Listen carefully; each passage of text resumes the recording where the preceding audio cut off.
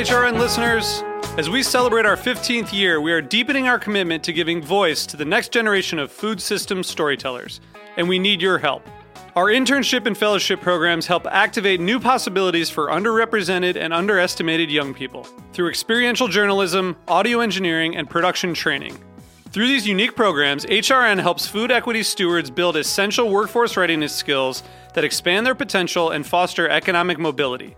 Please consider supporting these critical programs. And with a minimum donation, you can be entered to win a dinner for two at an amazing restaurant in one of 8 cities and tickets to a concert at a great venue in one of those cities. We have incredible partners across the country who have donated, as they also share our passion for helping to educate the next generation of food systems storytellers. Check out heritageradionetwork.org/15 to donate and enter to win today. That's heritageradionetwork.org/15 to donate and enter to win today. And make sure you donate before March 31st. Thank you.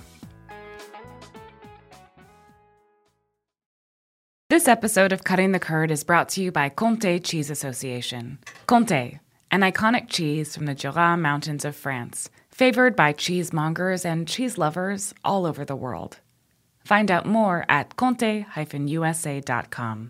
That's COMTE-USA.com. This week on Meat and Three, it's the final episode of our series on global trade. We're thinking futuristically, from China's ambitious plans for a new Silk Road to the future of borders and automation. If you're a banana, it's easy to cross the border.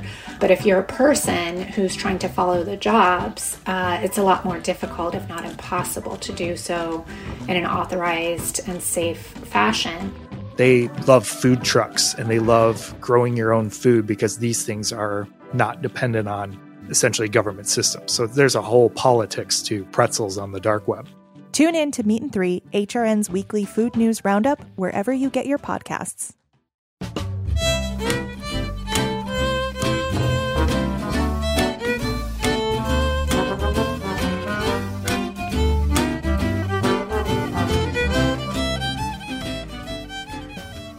Hello and welcome to Cutting the Curd. This is Jessica. I'm your host for this episode, and my guest today is Lauren Gitlin of Villekulla Farm up in Tunbridge, Vermont. That name sounds familiar. It's also the name of Pippi Longstocking's childhood home, but we'll get into more about that later. Lauren has 15 goats. The farm recently had its 2-year anniversary, and we don't get a chance to talk that often to a farmstead creamery operation this early in its beginnings. So I thought it would make a great conversation. So without further ado, I want to introduce you to Lauren. Lauren, welcome to Cutting the Curd. Hi, thank you so much for having me. It's a pleasure. Yeah, and happy 2-year anniversary to you. Thank you so much. The goats and I are still getting over our hangover from celebrating. So we're all still just sipping Coca-Cola and eating French fries and trying to get ourselves back. So yeah, I know, right? Crazy, good times. crazy Well, times. I'm sure you're all kind of quarantining at home too. So yeah, you and the goats. Yeah. I mean, quarantine is like our resting state. Like, it's kind of weird that it was almost as if like the rest of the world was sort of in the condition that we're in most of the time. Like I'm pretty much relegated to staying mostly within like a 10-mile radius of the farm most of the time. So it wasn't as much of a shock to my system as I think it was for a lot of other people. Right. It's like the rest of the world. The rest of the world kind of clued into your pace, which is which is nice. Yeah. So before we delve into your story and your journey, can you tell us a little bit about your farm and your current operation? Yeah. So as you said, I have 15 goats, although some of them are freeloaders. So I started this little operation just about 2 years ago. I moved to Tunbridge after having come across an opportunity to rent a barn and a grade A creamery facility, and had been bestowed with 3 alpine does from a farm that I had worked at previously. And so they moved in a couple days after I did, and we started from there. They had babies, and then their babies had babies, and now we have 15 goats. 2 of them are boys, and 3 of them are babies. So not all of them are milking animals, but we're just growing the herd slowly but surely. And this past year was the first year that I was actually in production. So it's quite a long and arduous process of getting a milk handler's license, or at least it was for me. So it took a long time before I was able to get that squared away and have a product that I could market. And that happened in about, I guess it was late September of this past year. Which only gave me about 3 months before I dried off my herd and ceased production. But it gave me a good opportunity to just get a sense of the landscape, like, what my market was going to be, and really to kind of fine tune and tweak my product. And so we're still sort of at the very beginning stage of my business and trying to grow in a kind of sustainable and manageable way, because it's just me. And, I don't want to burn out if that's possible. So, so that's where we're at.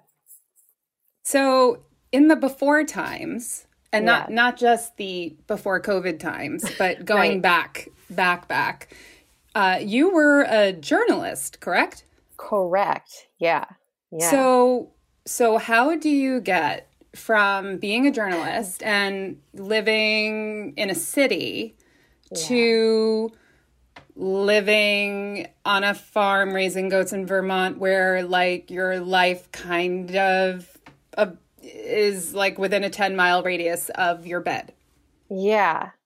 Well, I mean, in some ways, I feel like, living in New York, people have the same kind of experience of like, as sprawling as New York is, like you end up having like your own little routine and like inhabiting like a pretty small radius. So but that said, I mean, I moved to the city in 2002 after college and pursued a career in journalism and worked in magazines for a period of time. And, it was a combination of just kind of getting burnt out in that world. And also like the industry as a whole became very different. And I found myself kind of competing for less and less prestigious jobs and being like less and less interested in,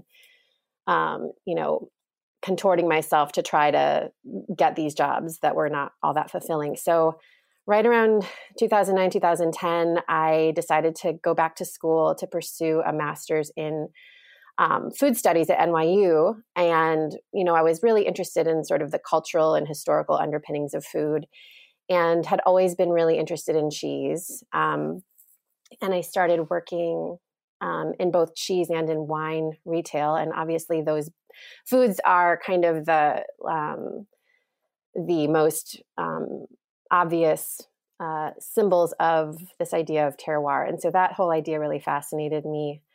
And around that same time, I had read an article in the New York Times that was a profile on a woman named Lainey Fondler of Lazy Lady Farm in Vermont. And there was just something about her story that completely just pierced me. It was just so incredible to see these pictures and listen to, hear her story. And I wrote to her. This was actually before I'd even gotten accepted into my graduate program. So I was sort of just in this weird liminal state of just not really having a set course. But there was just something that really spoke to me about Lainey and her farm. And so I wrote to her and asked if I could come and work for her. And I got zero response. And then I kind of just went about my business. I ended up going and getting this degree, getting some jobs both as a cheesemonger and a wine cellar. And the more I learned about cheese, the more I felt like a real compulsion to just not just learn about it in a sort of sterile intellectual way, but to understand really the true, more visceral side of it, the production side of it. And a couple years into my program, I was up in Vermont taking an intensive course at UVM that was sort of focused on the dairy industry. And I used that as an opportunity to try and reach out to some cheesemakers that I had come to really admire. And of course, reached out to Lainey again with the hope that I would finally get to meet her. And of course, as I started working as a cheesemonger, I had also just like heard all this lore about her as a person. And like kind of a pioneer in the artisan cheese world. And so I was really intrigued and wanted to meet her. And she agreed. And so I plotted my whole course around going up there to meet her. And then a couple days before that, before I was due to go and visit her, she emailed and said that I couldn't come because she was going to be putting up hay and it was going to be too hectic. And of course I was crestfallen. So but I went about my journey, and then fast forward a couple more years, and I was at that time had finished my degree and was managing a wine shop, and was sort of at that stage where I think I'm sure a lot of my peers have gone through this at various points in their life as a city dweller, where they just get antsy and restless and feel like, this isn't necessarily the place for them. And that was certainly what I was feeling. I was looking for an exit strategy of some kind, and had been applying for cheesemaking jobs, a couple of cheesemaking jobs in various places. And, but I was, on one specific afternoon, I was on a website called Good Food Jobs because I was looking to hire someone part-time for the wine shop. And as I was getting ready to post something for the shop, I saw that there was a help wanted ad of sorts that Lainey had posted looking for an assistant. And so I immediately thought this was a sign. And I would take it as one. Yeah. And I wrote to her immediately and was like, hi, perhaps you remember me from having stalked you for the last 5 years. I mean, it really was like 4 or 5 years and like multiple attempts on my end to like reach out to her. And I always think of it as like, I don't know if this is actually true, but according to Sex and the City, it's true that like when you try to convert to Judaism, like you're yes. refused 3 times, and like you have to kind of prove that you're like committed to it before they believe you and like take you on. And I feel like it was a similar thing with Lainey, where I just like kept having to go back to her and be like, now, can I now? And that was a great episode of Sex and the City, by the way. Right? I know, it's like lodged, it's lodged in my memory. Like there's so much more useful information that is like taken up in my brain that's just like episodes of Sex and the City that I think should really just move out and make room for something more useful. But anyway, So she responded to the email and said, sure, why don't you come on up and interview? And I did that. And it was only after I had like conspired to try to like, borrow someone's car and drive the 6 hours and like find her farm, which was like at that point not on any map. I got there and like it was obvious to me that she had not actually looked at my resume, because she seemed a little taken aback that I didn't have any relevant experience either with farming or with cheesemaking. But for whatever reason, that was somehow didn't deter her from offering me the job. And so that was in July of 2014. And I started at Lazy Lady in September of 2014. So I sublet my apartment, I bought a car, I like moved my whole life, which was at that point, like just some like crappy IKEA furniture and like a shit ton of books. I hope I can swear on this podcast. I'm sorry if that's bad. But yeah. And, and my cat, who was displeased, to say the least. And yeah. And I sublet my apartment with the understanding that I was probably not going to like last, because it was going to be too hard, or I was going to be just too soft to make it, to make it work. And for whatever reason, I ended up lasting, and I spent a little over a year there. And then I moved to another goat farm in Vermont called Twig Farm, and worked there for a little over a year. And they're both around the same size, and they both worked with alpine goats. That's the type of breed. And so were you always, I just want to ask, were you always set on goats? Did you know when you thought of cheese, that goats and goat milk would be the ones, would be the thing you'd want to do. And also, it sounds like it wasn't just cheese making. Did you always want to be on like a farmstead operation? Okay, so because you could have just, gone to a dairy, gone to a creamery and not, and bought the milk. Yeah. Well, I had actually, it wasn't really specifically goats, although I did have like weird connections to goats. My mom had a pet goat when I was just about to leave for college. Like I call it her empty nest goat. So, I mean, I had interactions with goats in the past, and I'm originally from Indiana, and that's the home of Capriole Farm, which is like a very well-known goat dairy. So, so I had some familiarity with like goat cheese and goats, the animals, but I didn't really set out to work specifically with goats. But I set out specifically to work with Lainey, really, because I was intrigued by her and really just wanted to learn from her and like, sort of just get a chance to, draw from her extensive knowledge. But prior to landing that job, I had been looking for other cheese jobs and almost took a job in Wisconsin doing affinage. But I think the thing that was important to me and that appealed to me about Lainey's operation was, it was like a full immersion type of experience. I don't think I would have really been able to justify like uprooting my entire life and making this dramatic change if it hadn't been like a full, like a more kind of holistic opportunity to really learn from start to finish how cheese was made, and that of course starts with grazing and with handling the animals and, with then obviously working in the dairy and then in the cave. So that was the appealing thing about her operation. I mean, she is someone who is intimately involved at every stage. And very few people are doing that anymore. I mean, it's just, it's never been a terribly financially viable pursuit, and it's becoming less and less so. There are a lot of farmstead cheesemakers who have, Capriole is a perfect example. They sold their herd and are buying in milk and making beautiful cheese. But, it's becoming harder and harder to be a person who produces their own milk and then uses that for cheese making. And it's like becoming kind of a lost art. And it's something that I think is really beautiful and important to be that, that enmeshed in every stage of the process.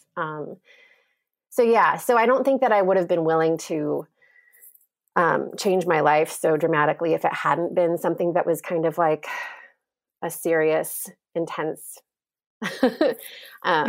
undertaking. I'm kind of an all or nothing type of gal. So that was how it was going to have to work for me.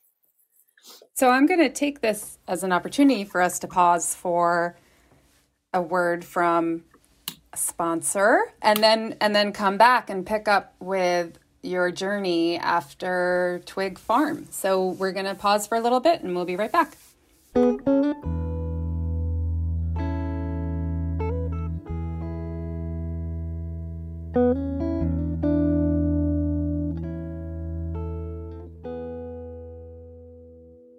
This episode of Cutting the Curd is brought to you by Comté Cheese Association. Comté Cheese Association represents the Comté PDO, Comté Protected Designation of Origin in the USA. Comté is a raw milk cooked pressed cheese from the Jura Mountains of France. There, every day, 2,500 family farms deliver milk to over 150 local cheesemaking facilities, or fruitiers. This milk must be transformed into Comté within 24 hours of milking to preserve the lactic microflora in the milk, ensuring the cheese's aromatic potential. About 105 gallons of milk are required to craft a single wheel of Comté. Comté takes time to acquire its flavors in the affinage cellars. After 8 months of aging by dedicated affineurs on average, each wheel of Comté is graded and shipped to market. No wheel of Comté is the same. Its flavors speak to the pastures where the cows grazed, the season in which it was made, the particular craftsmanship of the cheesemaker, and the time spent in the aging cellar. Therefore, every wheel of Comté is unique.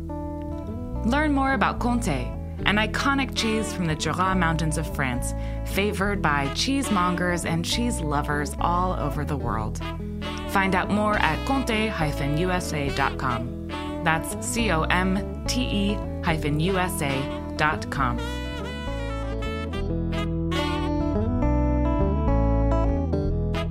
And we're back with Cutting the Curd. I'm speaking with Lauren Gitlin from Villekulla Farm in Vermont. And we were talking about her journey to setting up her own operation. And we've heard some really, really great information about your connection with Lazy Lady Farm. And then you went on to Twig Farm, which is another favorite among cheesemongers, beautiful goat cheeses. And then after that time, where did your journey take you? Well, I had a chance to go and work overseas. So I got a job at a little, not so little, a sheep dairy in Tuscany, which of course is like the most cliche thing, but like it was a really exciting opportunity to travel and to continue to learn cheese making. And I was intending to be there for, almost a year, but because I didn't have the proper paperwork, I ended up not staying for as long as I had initially expected. So I wound up back in the States and was not certain what I was going to do. And then an opportunity to go back to Vermont and work at Consider Bardwell presented itself. So I moved there and I spent just under a year working there, although I was not in the cheese room. I was on the farm side. And, that was, again, another really excellent opportunity to like really learn and immerse myself. I mean, the first two cheese jobs that I had at Laney's and at Michael's were everything. It was, from milking to making cheese to aging the cheese to marketing the cheese. And it gave me kind of this like overview, this holistic kind of understanding of things, which I really wanted and was really valuable. But when I was in Italy, I was just doing cheese making. And then when I came back and was at Consider Bardwell, I was just doing the herd management. And I think being able to have sort of a basic foundation of understanding of like how everything worked and fit together, and then being able to kind of drill down into each component part separately and individually was really useful for me. So I was at Consider Bardwell, and then I actually ended up back at Lazy Lady for a part of a season, which was kind of a really sweet, sentimental kind of return, because I had started there as a total novice. And I mean, I would argue I'm still pretty much of a novice. But, going back and feeling a little bit more confidence in what I was doing, and just like having an understanding also of just the way that the strange universe of Lazy Lady worked. I felt it was a really lovely experience to go back and to help Lainey and to like gain even more of an appreciation for just how special she is and how special her farm is, having had other experiences at other places and being able to kind of see where she falls in the continuum. So I spent, just about a little under a year back with her. And then I was kind of at a crossroads of not necessarily knowing where I was going to go next. I had applied for an MFA in creative nonfiction and was thinking of maybe going back to school so that I could finally write the book that I have been wanting to write for years, but never gotten my shit together to do. Or, I was just sort of like not totally sure what was next for me. And I was contemplating the possibility of taking on some animals that Consider Bardwell was thinking that they were going to try to get rid of. And I didn't, at the time, I was renting like a little apartment from a friend. And so I didn't have any barn space. So I just started casually Googling around to see if there was any sort of like barn rental type of opportunity for me if I wanted to take on these goats. And, and I wasn't really envisioning anything other than just having them as pets, because I wasn't really necessarily at that point where I was like, yes, I'm starting my dairy business. But one of the first things that ended up emerging was a Craigslist ad that was a sort of package deal of a rental that was, a farmhouse and acreage and a barn and a creamery facility. And, in my mind, I was like, perfect. Yeah. Well, yeah. I mean, it was the kind of thing that I didn't know I wanted or was ready for, but I just put some feelers out just to see, and, in my mind, I was like, yeah, I'm probably not gonna be able to afford it. And it may not be the time, but I'm just going to ask. I'm just going to, just cast a net and see what comes back. And, and I wound up speaking to these lovely folks who own this huge, beautiful property.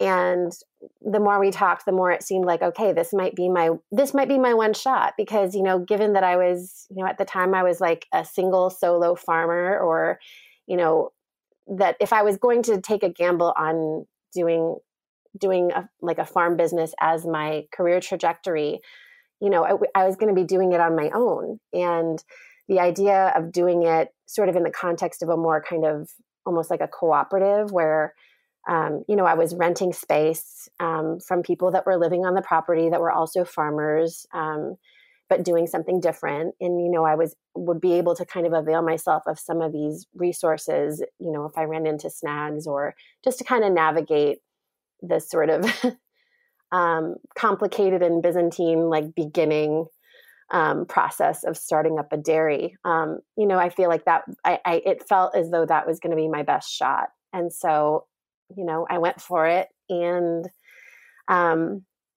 Lainey was going to be retiring one of my favorite does, who I had like really bonded with when I very first started working for her. So it just felt like everything kind of conspired and came together right in that moment, and made it seem like this was the obvious next step. So we went for it.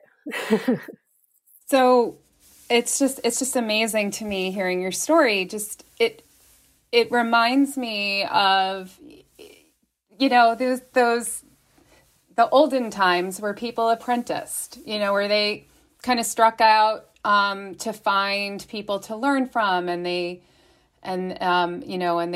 apprenticed for a while, and then maybe with more than one person like you did, and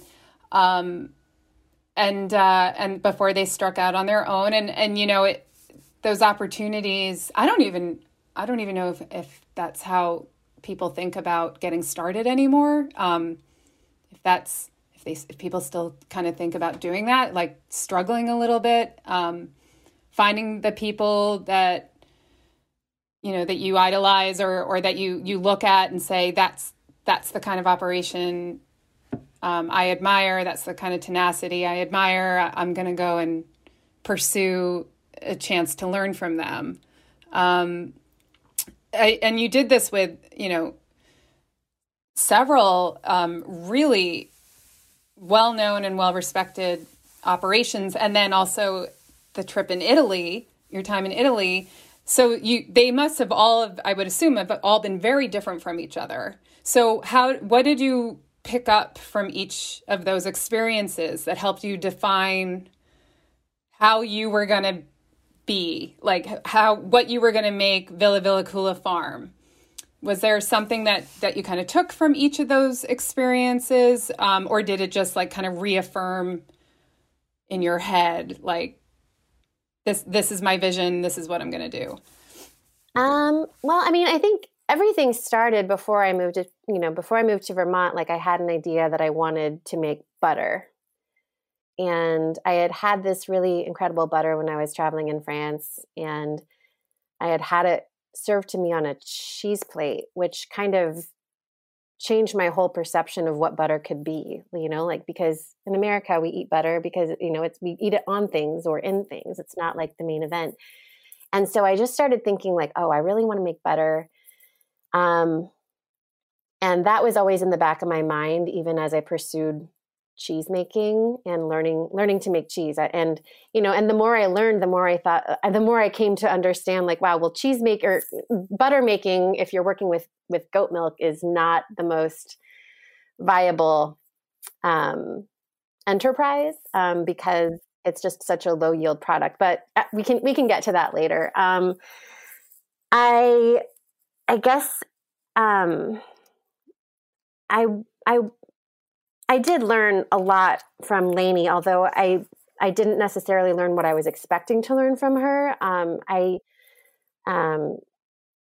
I didn't learn as much about cheese making, at least initially, as I was expecting to, just because she is spread so thin and because she is doing everything. She just didn't have the time to really spend with me and like explain things and train me in a really hands-on way. And I think maybe another person might have taken to it more easily, but it was a really steep learning curve for me. And I didn't totally get it when I was working for her, but I learned a lot of other things. She remains a person who is like a mentor, and just the way she's organized her life and the way she's remained so committed to her vision, and is like the most hardworking person I have ever encountered. I mean, she's just so inspiring in so many ways. Having started with nothing and built something really brick by brick, like over a long time. It's just a really amazing, inspiring story. And it's just something that I carry with me. Michael was much more hands-on and much more, verbose and, willing to explain things to me, in a way that I needed, like as an individual, the way that I learn. And so I think, obviously he taught me a lot about intensive rotational grazing, but he also really taught me a lot about the cheese making itself, and was really patient and, had a lot of wisdom that he was willing to impart. And so I think that was a lot more like where I learned about cheese making, although, he makes a very specific type of cheese that is, very unique. I mean, with Lainey's like menu of cheeses is like exhaustive. Like she has made every possible type and style of cheese that a person can possibly make, like dozens of times over. Whereas Michael's kind of lineup is much more focused. So yeah. And then I don't know if I would say I learned a ton in Italy, other than that I learned that I did not want to have a large scale operation. And that was something that was like affirmed at Consider Broadwell, even though, at Consider Broadwell, like I would say that's like not a huge operation compared to a lot of places, but it was definitely larger than anything I could see myself wanting to pursue on my own. But, I learned a lot about goat husbandry and, that was a great opportunity to like really be accountable to and be responsible for animals in a way that I never felt like I was before. And it was really stressful, and it was like very emotionally exhausting because, you just get so attached to these creatures, and, when they're sick or suffering, it can be really painful. But I learned so much, and I'm really grateful for the time that I spent there because it helped me kind of refine and distill the things that I wanted to take from that experience, moving forward to like having my own. So you have your farm, you have your goats, the goats are having goats. Yeah. So you've got milk. So what, now that you're starting on, building your creamery and your products, so you're making skyr right now, correct? Yeah. So For those of us who aren't as familiar with skyr, what is it, and what's that process like?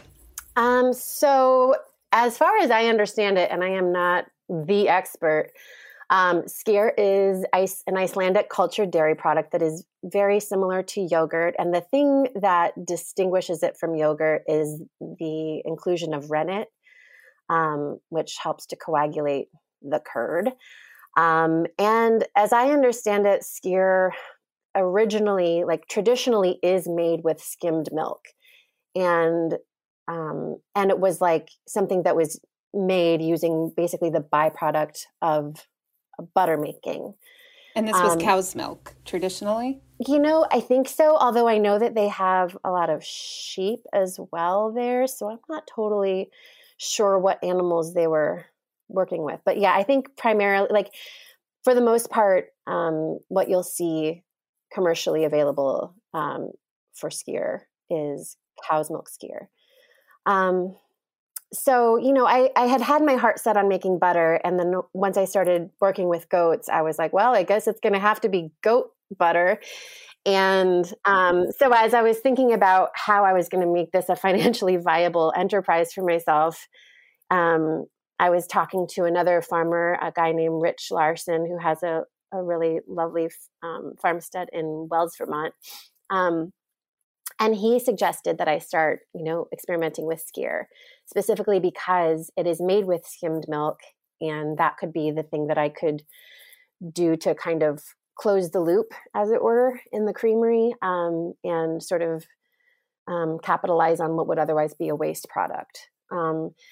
So I started, doing kind of trials with both the butter making and the skyr making. And the process of skyr making is very similar to making yogurt. I mean, you're heating up your milk to denature the proteins, and then you're cooling it back down and adding the culture and the rennet. And then I strain it as well to just help get it to a nice, thick texture.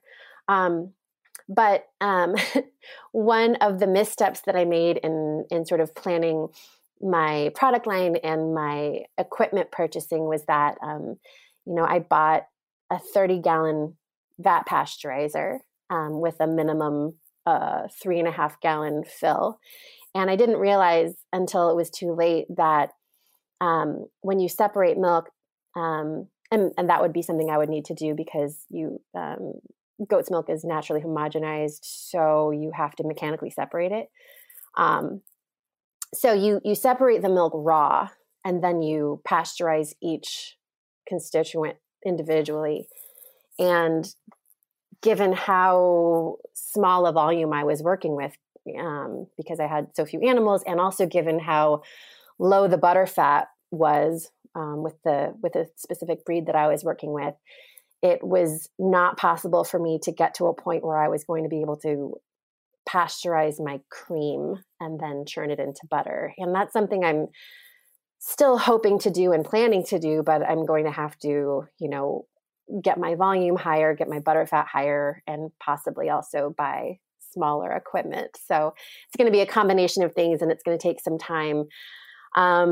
So in the meantime, I've been working on just making whole milk skyr. And like I said, I was able to start selling it this past fall. And I've had a really wonderful reception, a lot of, local people that have really taken to it and been extremely supportive and encouraging. And so, I'm going to keep trying to perfect that, and also perfect just like my workflow and my efficiency, and slowly increase my production so that I can continue to meet the market demand and try to come up with new markets as well, and slowly start to build towards also eventually being able to make butter, and hopefully maybe one or two other products that are all going to be interconnected so that there's little to no waste product. So it sounds like 2021 could be a new year, new frontier, new items, new opportunities ahead. Yeah, well, And, probably not 2021, maybe 2022. Okay, 2022. Yeah. Yeah, realistically. We'll see. 2022. We'll see. You never know what could happen. You never know. Yeah, we've definitely learned that over the last 12 months. For sure. So I need to ask Pippi Longstocking and her influence. Where is, like, what's the story behind that? How did you come, like, why Villekulla Farm as a name? Well, I've always loved Pippi Longstocking. Like, she was one of my favorite characters when I was growing up. And she has red hair and I have red hair. And I just, when I was beginning this venture, I really felt like, because I was on my own, I wanted to, instead of seeing that as an obstacle, see it as like a strength. And I feel like there is no better figurehead than Pippi Longstocking for this combination of traits that is, strong and independent and creative and whimsical and playful. But like, don't cross her because she can lift a freaking horse off her porch and throw it at you if need be. So, like all of those sorts of characteristics really spoke to me, and it just became kind of like my, I don't even know, like my totem, I guess. Just trying to connect with this idea of like finding strength in that set of personality traits. So yeah. And I mean, a lot of it is also just like the idea of being playful, and finding like the adventure and the joy, in all of this, because, it can be a very solitary life. It can be a very repetitive life. It's a very hard life. But it's also extremely rewarding. And I feel really lucky that I get to live it. So, Well, I have to say that your website, which is villekullafarm.com, is beautiful. It's fun. I'm looking at it right now. Adventures in deliciousness. But if anybody's curious, definitely check it out, and you can see some photos of Lauren and the goats. And also, are you still writing these days? Oh, not as much. I've been pretty bad with keeping a disciplined writing practice. I was writing a blog when I first moved to Vermont, really mainly, well, it was partially to just chronicle this like completely foreign and new experience that I was having of learning how to farm and living in this remote place. And it was also just like kind of an exercise to keep my creative juices flowing. And, I was successful at keeping a pretty regular practice of doing that for a couple of years. And then once I started my own operation, that became much less viable. So I have not really been doing much writing, but every once in a while, I think it's tough because, it just doesn't make the list of priorities on a daily basis. And, only so much time in the day. Yeah, exactly. We could all do with an extra hour or two to pursue everything. Yeah. But exactly. I have to say, on your website, some of the stories and topics we talked about in this interview are also you write about on your website. But I'm just so glad we got to talk. I'm so glad that we got to hear about your new venture and your journey to it. And it's just been really great talking with you. Oh, yes. Thank you so much. This was really fun. I appreciate you reaching out and making some time for me. Yeah, this is great.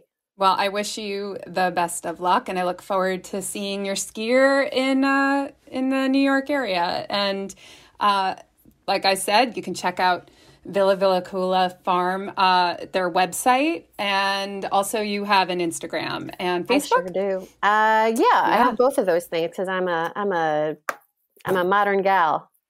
even all the way up there in Tunbridge, Vermont. Yep, even up here. So, all right, and thank you everybody for joining us, and enjoy the podcast, and we'll see you back here soon.